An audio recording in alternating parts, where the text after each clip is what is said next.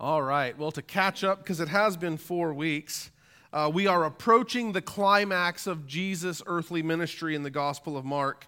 And Mark, who was a very close associate of Peter, is in this gospel essentially writing down Peter's memories. Mark is serving as Peter's scribe, so to speak, as old man Peter is likely in jail in Rome, and he's dictating his memories. And Mark is writing this down under the inspiration of the Holy Spirit. And Mark's original audience was heavily persecuted. They were going through Nero's persecution at this time, and so many of them were buckling under the strain. And they were having to ask themselves, is Jesus worth it?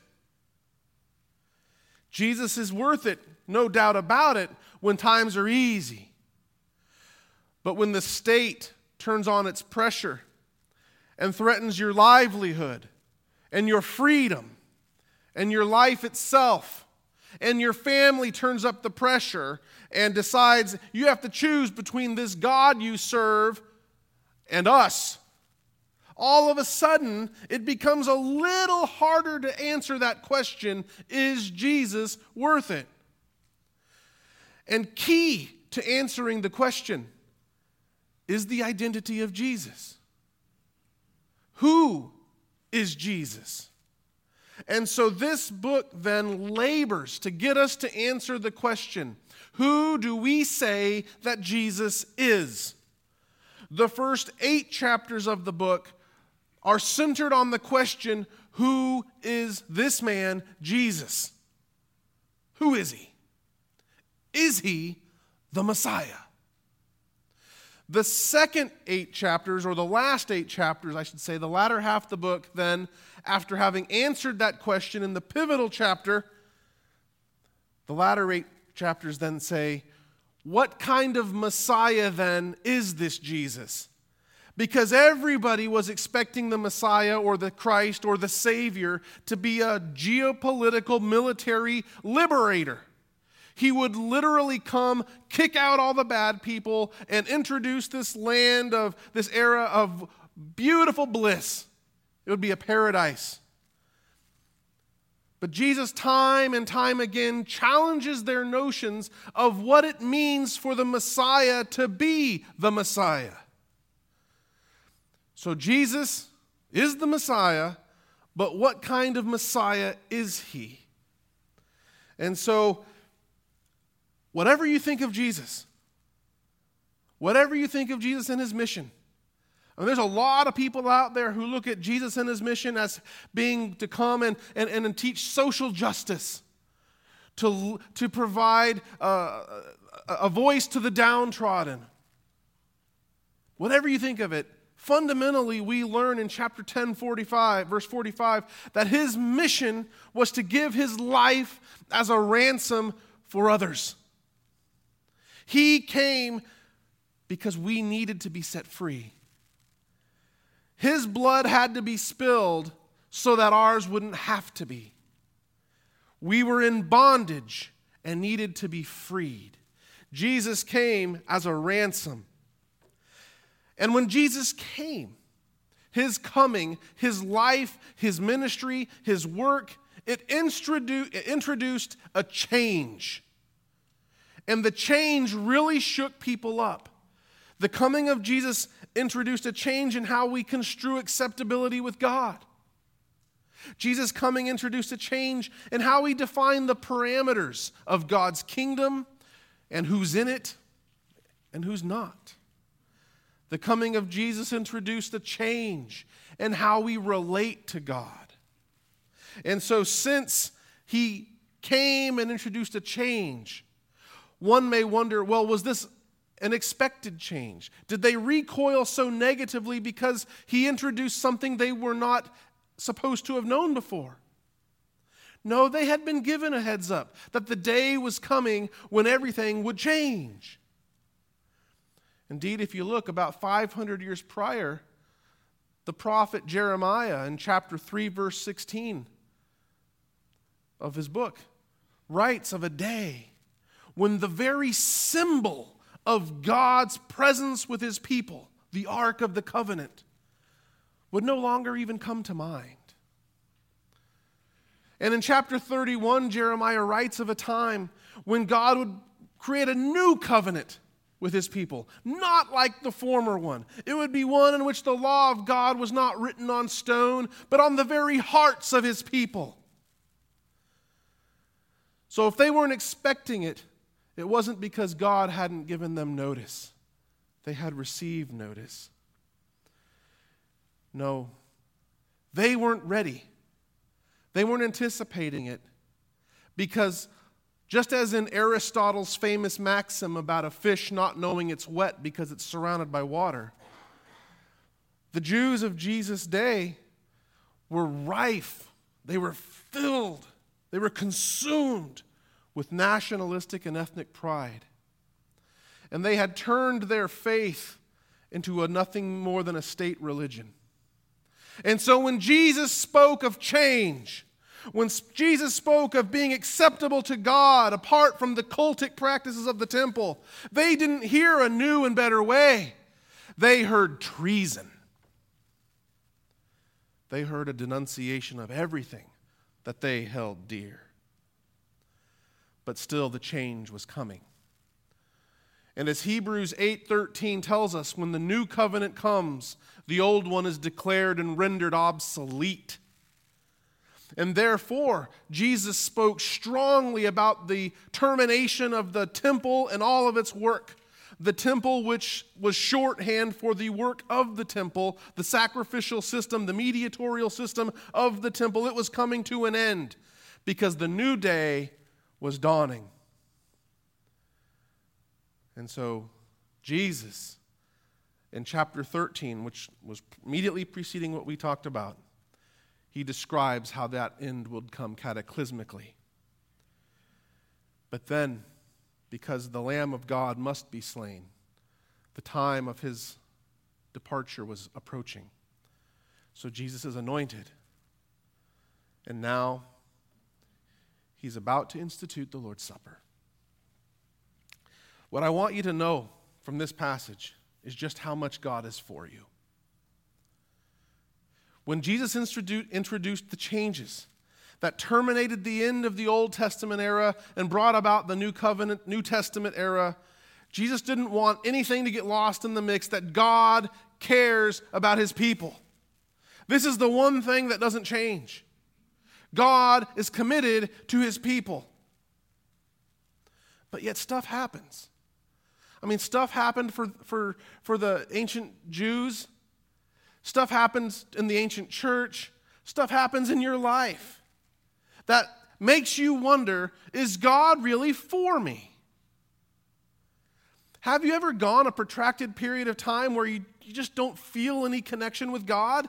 And you start wondering, has God forgotten about me? What's wrong? I wish I could have just a sign that God loves me. Has that ever happened to you? Jesus wants you to know that he is for you. And so what happens in this passage right here is before Jesus leaves, he institutes the Eucharist, the meal of thanksgiving, the Last Supper, the Lord's Supper, Holy Communion. He institutes it as a sign and a seal of his being for you. If there's anything else you remember, if there's nothing else you take away, remember that when you partake of the Lord's Supper, you are walking in the footsteps of Jesus and partaking of the meal that he has instituted to be a very sign. The sign you've been asking for. The sign that he is for you. And he is not partaking of the fruit of the vine again until he is able to partake it with you in the consummation that we learn about in Revelation 19. Because the day is coming when Jesus returns, the dead will rise, everything will be made right, and all of God's people from all time will gather, and we will celebrate the most joyous Lord's Supper celebration we've ever had. But for the time being, as we go through the muck of life, understand this, that the Lord's Supper is a sign that He is for you. So in this passage, we primarily are going to see three things. First, Jesus will not let anything detract from His communion with you. Jesus extends mercy to everyone. And Jesus gives Himself to you. So look with me at verses 12 through 17. Jesus 12 to 17. As I was reading these verses, I was reminded of the fact that we try to have these times with Jesus. I want to have a quiet time to meet with Jesus. You ever had that? Do you ever talk to your devotion time that way? I'm going to go have my time with Jesus. And have you ever done that and you wonder, was Jesus really with me? Or was I just kind of meeting by myself, talking to the air? Have you ever had that? Well, maybe I'm the most unholy one here, but that's happened. Did you know that Jesus has made a weekly appointment to meet with you? He meets with you when we gather to worship in His name. That's a weekly appointment. Did you know that whether you feel, warm tinglies or not, Jesus has met with you when you worship here? Did you know that when you gather with your brothers and sisters and you are encouraging each other in the faith, that Jesus has promised to be even there? We wonder, is Jesus going to let something interrupt our communion? The disciples here want to know, hey Jesus, how are we going to go and find a place to have communion? And before they can even finish asking the question, Jesus reveals that He's already solved the problem. Some people here think that what's happening is Jesus is predicting. He's using His divine foreknowledge, and He's looking, and He says, this is what's going to happen, and and so God, He's basically functioning like a prophet here.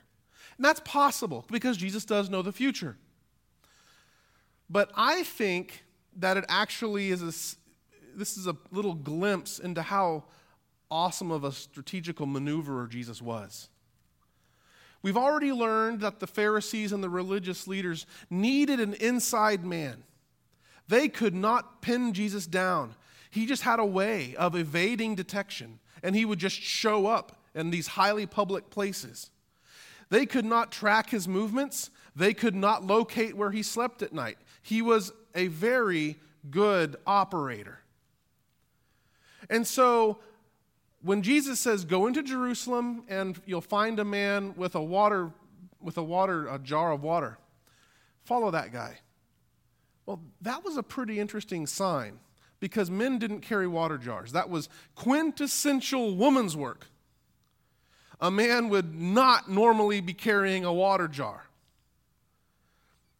But Jesus says, find the guy who's carrying water. Out of all these throngs of people, you're going to find a guy carrying a jar of water. Follow that guy. Now that kind of comes across like it's a prearranged signal. Kind of like the man with one red shoe, or the woman in the red dress, or whatever. Follow that guy and go to the see where he goes, go up to that door, knock on the door. And he's very ambiguous. You know how he doesn't name names? He doesn't say, he's going to take you to John's house. He's going to take you to Levi's house. He doesn't say that. He's being very clandestine. Why do you think that is?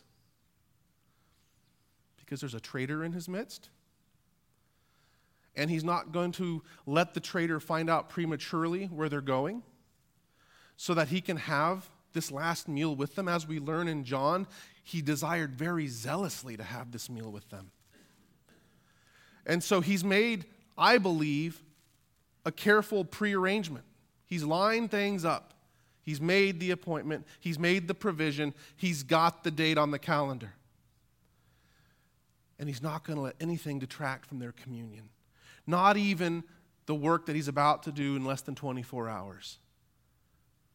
Guys, the same is true for us. He's made an appointment to meet with us. Will you avail yourself of that? How often do we feel dry and we feel so disconnected? But we're the ones missing the appointment. It's not Jesus, it's us. So Jesus makes the arrangements. He's going to make sure that communion happens. And I really believe that that's his grace on display. Think of all the circumstances in your life, all the things that could impede, and yet he's promised to meet with you. Take him up on it. Meet with him. But second, then, once he gets to the place, we see him extending mercy most powerfully. You may say, where? What are you talking about extending mercy? Well, verse 18, I admit, when you look at verse 18, it's like Jesus is the biggest party pooper ever. They're having a great time. Everyone's eating. They're having a party. And then Jesus totally pops the balloon. One of you is going to betray me. And the mood changes. You can't say something like that without everything changing. And everyone's wondering, oh, is it me? What's... All the commentators are agreed that what he says here, he says primarily to and for Judas. It's interesting what he does, doesn't it? Jesus knew his mission was to die. He explicitly said so. So on the one hand, why did he bother saying anything at all? Just let it happen. On the other hand, he could have walked into the room and pointed at Judas, "You dirty rat." Could he have done that? Yeah. Nathan the prophet in 2 Samuel 13, after telling a winsome story, he points right at David, "You the man." Jesus doesn't do that to Judas. Judas is about to betray him to death. And Jesus wants him to know, I know what you're up to. I know. You think you're smart. You think you're clever.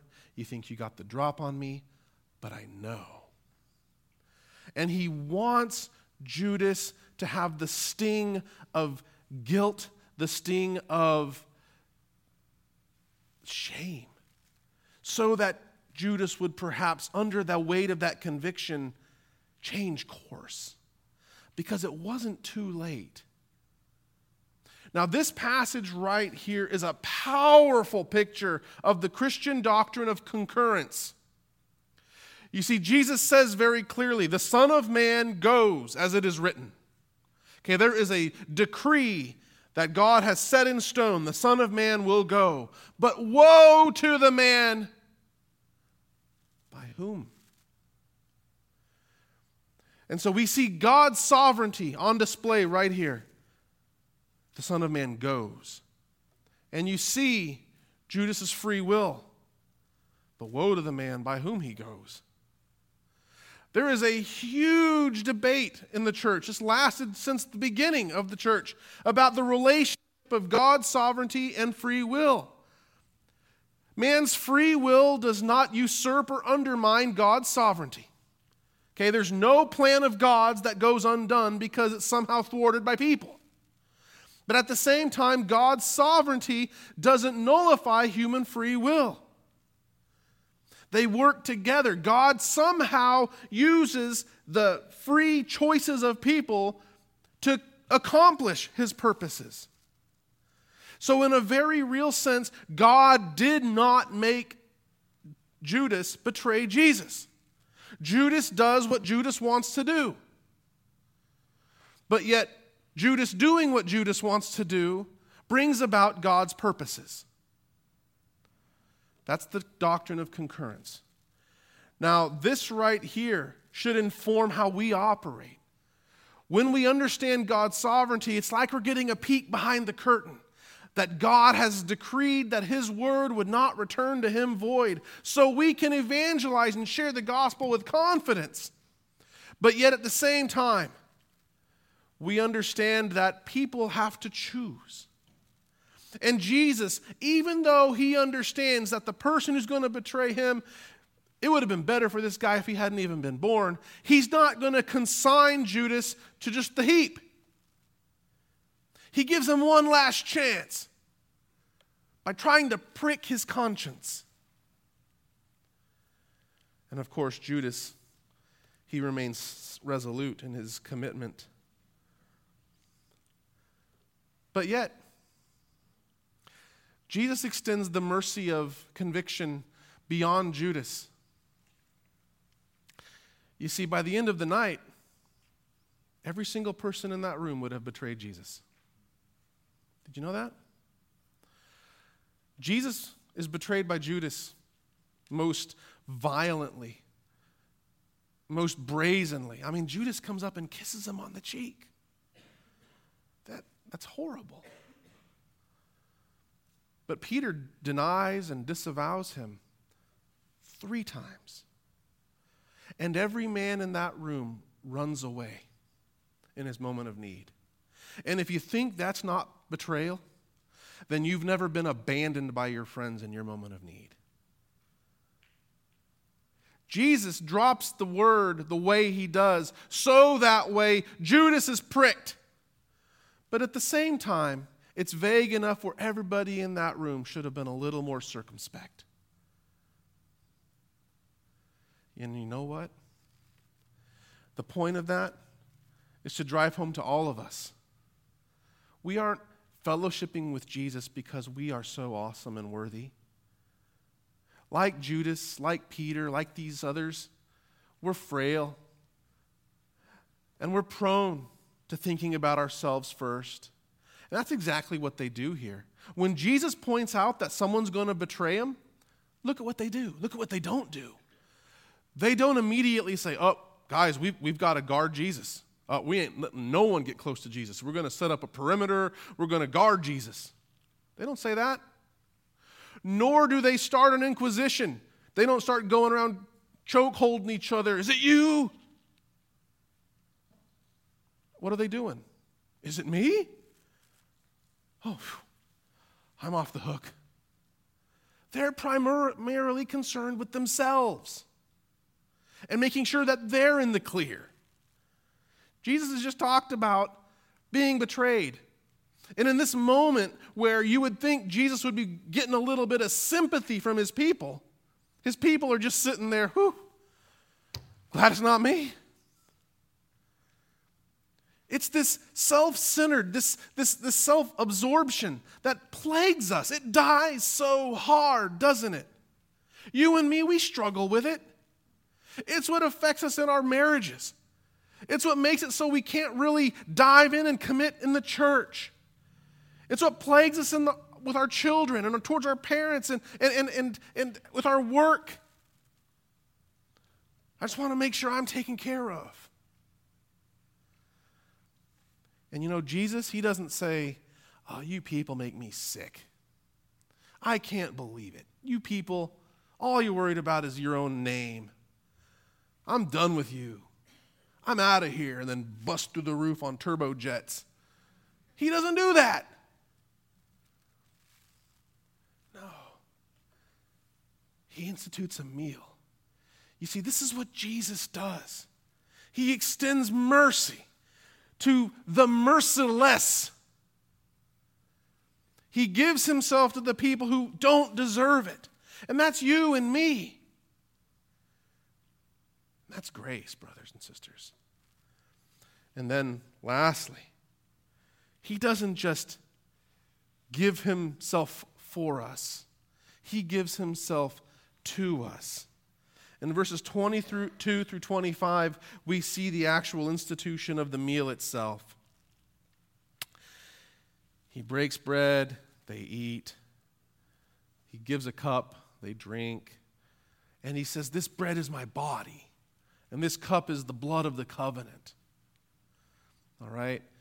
Much has been written. If you read the commentaries, much has been written about how this would have been the which cup of the meal this would have been, because there's a very clear rabbinical tradition about how the Passover meal went. And the honest answer is we think that's maybe what Jesus would have done, but we're not sure. Any honest person has to say we're not quite sure. You want to know why? Because the Mishnah that prescribes the Passover Seder protocol comes from the year 200, which is 130 years after Jesus. And in between Jesus and that, there's this little thing called the destruction of Jerusalem that forever changed Judaism. So we're really not sure. It is interesting that Jesus, there's no mention of the Lamb here. Today we sang of Jesus being the Lamb of God. Jesus is throughout the Bible referred to as the Lamb of God. So you would think on the one hand that if this was a Passover meal, that Jesus would have stood up and the lamb, which is central to the Passover meal, that Jesus would have stood there, this lamb is my body, since the Bible so frequently identifies him as the Lamb of God, but he doesn't. We don't know what order, what cup, what was had, what wasn't. We don't know about herbs and spices. We don't know any of that. And there's a reason why the Gospels don't record that. You know what that is? Jesus wasn't concerned to perpetuate the covenant meal of a covenant that's about to be obsolete. Jesus is concerned to institute a new meal for a new people of a new covenant. And so he uses bread, because bread was the most essential dietary component of the people of that day. You have no bread, you die. Jesus institutes a new meal. And he identifies the bread and the wine as his body and his blood. This is my body. This is my blood. Now here's where we have to separate the millennia of superstition. Jesus is not saying that when the priest says the words hoc est corpus meum, that the bread becomes human flesh, and that the wine becomes blood. Okay? That's not what that means. But there is a very real sense in which Jesus is saying that this element is so identified with myself that when you receive these elements, you receive me. So, brothers and sisters, in a very real sense, Jesus gives himself to us.